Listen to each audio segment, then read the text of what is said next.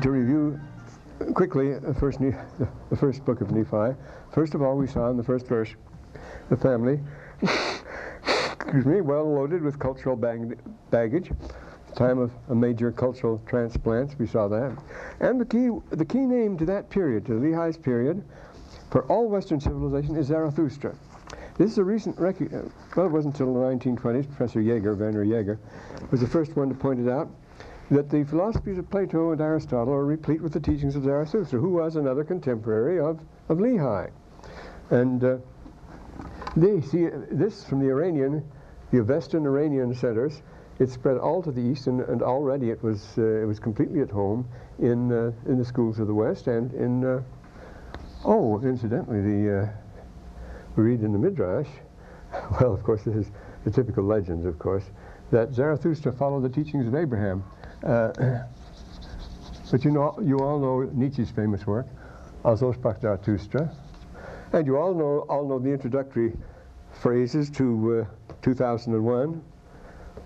When Strauss does that miraculous thing with a simple C major chord, da da da da, blam. Remember how it starts out? Well, that's Also sprach Zarathustra, right out of the Book of Mormon.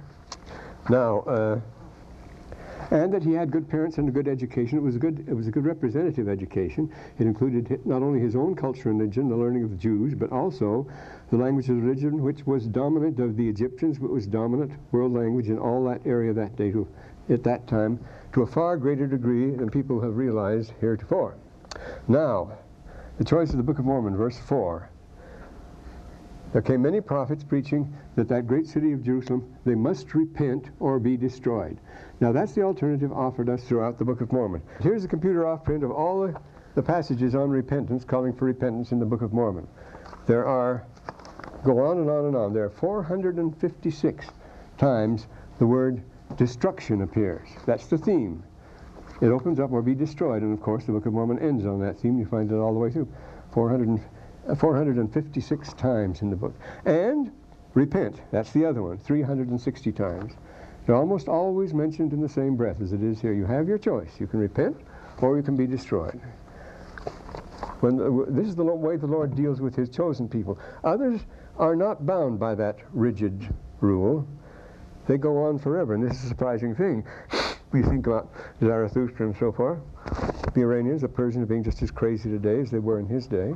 And, he talks about them, so he rebukes their stupidity and so forth. That's certainly the thing that's the main theme that Nietzsche takes up when he writes Also sprach Zarathustra. But other nations are still there. The Greeks are still there, and just as Greek as ever. It's marvelous to go. You know you're in Greece all over the place, visiting relatives of Jimmy Nakos, and go up in Thebes there. He had just died. The old man just died at the age of 100, and they had a funeral. So you think Greek Orthodox Church, but what did they do? They brought vases and beautiful attic vases and urns and put them on the grave. The old classic motifs. And you'll see on all the graves in the cemeteries, in the rural cemeteries, less of crosses than you'll see of beautiful classic vessels holding milk, food, and things like that. Just the same old stuff. But anyway, they're still going, and the Egyptians still going. Egyptians are as Egyptian as they can be. That's why they're such lovable people. They never resort to violence if they can help it. And to get along beautifully with each other. And so it's the oldest, most stable civilization in the world. Thousands of years, been the same. Egyptians and the Arabs are the same. The lovable, obnoxious Arabs, the same as they've always been, fighting each other. And the people of the North, the same thing. The Sagas, if you read the same troubles up there, they've got more civilized than the others. But the point is, those nations were old when Lehi left Jerusalem. They were ancient then. But Lehi's people, everything in this continent is gone. The promise here is when they are fully ripe in iniquity, they will be completely swept from the land. They will be utterly destroyed. They'll be swept from off the face of the land. That's the promise for the promised land. And of course, this continent, the Western Hemisphere, is covered with ruins. Nobody has the vaguest idea who was here, anything about them at all. They've gone without a trace. The Mayans are still there. The Mayan people are still there among the Mayan ruins, but all the guesses, as what was Olmec and so forth, and when you go along the coast there at Hermosa, the Nobody knows to this day. I mean, when you summarize everything that's known, it's ridiculous, and it's all purely speculative and so on. The thing is, the people here were disappeared, and they disappeared without a trace. I mean, just gone. If you just go back to the 19th century, you get some marvelous things. Boudinot, a Frenchman, wrote a work called The Star in the West in the 1820s. It was in 1820.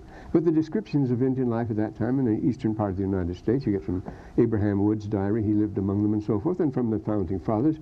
Naturally, Washington, a very good friend of many of the great Indian chiefs, and remember, he was worked back in the frontier in his youth there, and Jefferson, but especially Franklin, were always speculating about the Hebrew origins of the Indians. They had all sorts of information, and so you see what different people they were, what a strange culture, and vanished without a trace. It's a thing that happens here, and let that be a warning to us. But as I say, repentance 350 times and 458, and does this apply to us, we ask? Let me read a statement of Joseph Smith's here. These are statements from his teachings. I don't want to get these all mixed up. The sayings that I have been carefully viewing the state of things. This is what he says in 1833. I have been carefully viewing the state of things. Well. Now here we are. Throughout the Christian land, I have looked with feelings of the most painful anxiety, while upon one hand I behold the manifest withdrawal of God's Spirit and a veil of stupidity, which seems to be, you notice there's the sentence of doom. It's not wickedness or this, that, or the other. You know you're gone when you're stupid. It was worse than the crime, it was a mistake, as Talleyrand says. And it's a veil of stupidity, and you see it everywhere. Everywhere. You listen to debates and so forth, and why didn't the dad think of this? Or he had a marvelous opening there, and he missed it completely. And this goes on both sides, you see. Everybody floundering around these days. A veil of stupidity which seems to be drawn over the hearts of the people. On the other hand, I behold the judgments of God sweeping hundreds of thousands of our race. I fear unprepared down to the shades of death. See, this was 1833, when a time when revolution swept all of Europe. That's when Belgium became independent, and Holland and so forth. And the revolution failed in France. Another one, you see. And then it wasn't until the 1840s, 48, they had the big one in Germany everywhere. But at 1833, the 1830s, this time was a time of revolution all over Europe. And independence, you see, of the Scandinavian countries, of Denmark and Sweden separated. All sorts of things are happening then. And it was a hopeful time, but a murderous time. I think it's high time for the Christian world to wake out of sleep and cry mightily to that God day and night, whose anger we have justly incurred. I step forth into the field to tell you what the Lord is doing and what you must do in these last days. Now, that was a presumptuous thing to say, but he had something to say. Christ proposed, now here's our Book of Mormon story. Christ proposed to make a covenant with the Jews, but they rejected him and his proposal. The Gentiles received the covenant, but the Gentiles have not continued, but have departed from the faith. They have become high-minded, have not feared, therefore, but few of them will be gathered, and but few were, actually. The nations of the Gentiles are hastily preparing, getting ready for the first stage of the part allotted to them when the Lord rebukes the nations. The Lord declared to his servant some 18 months since that he was then withdrawing his Spirit from the earth.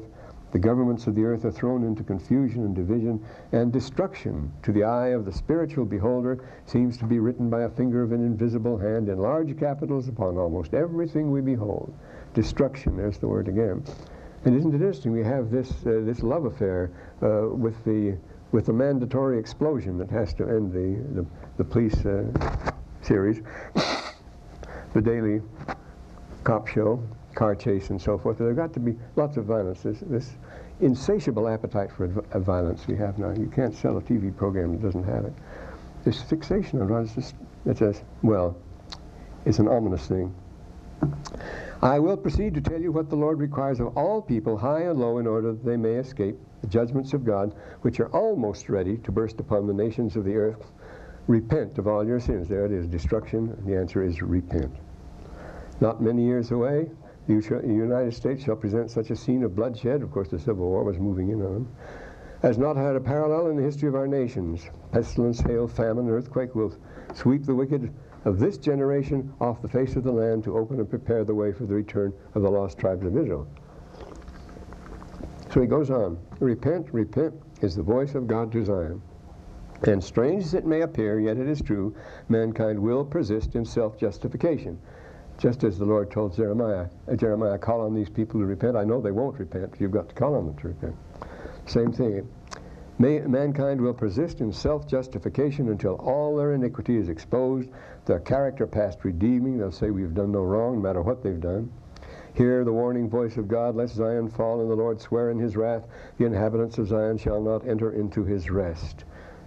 Intemperance, immorality, extravagance, pride, blindness of heart, idolatry, loss of natural affection, love of this world, indifference toward things of eternity, increasing among those Latter-day Saints who profess to believe in the religion of heaven.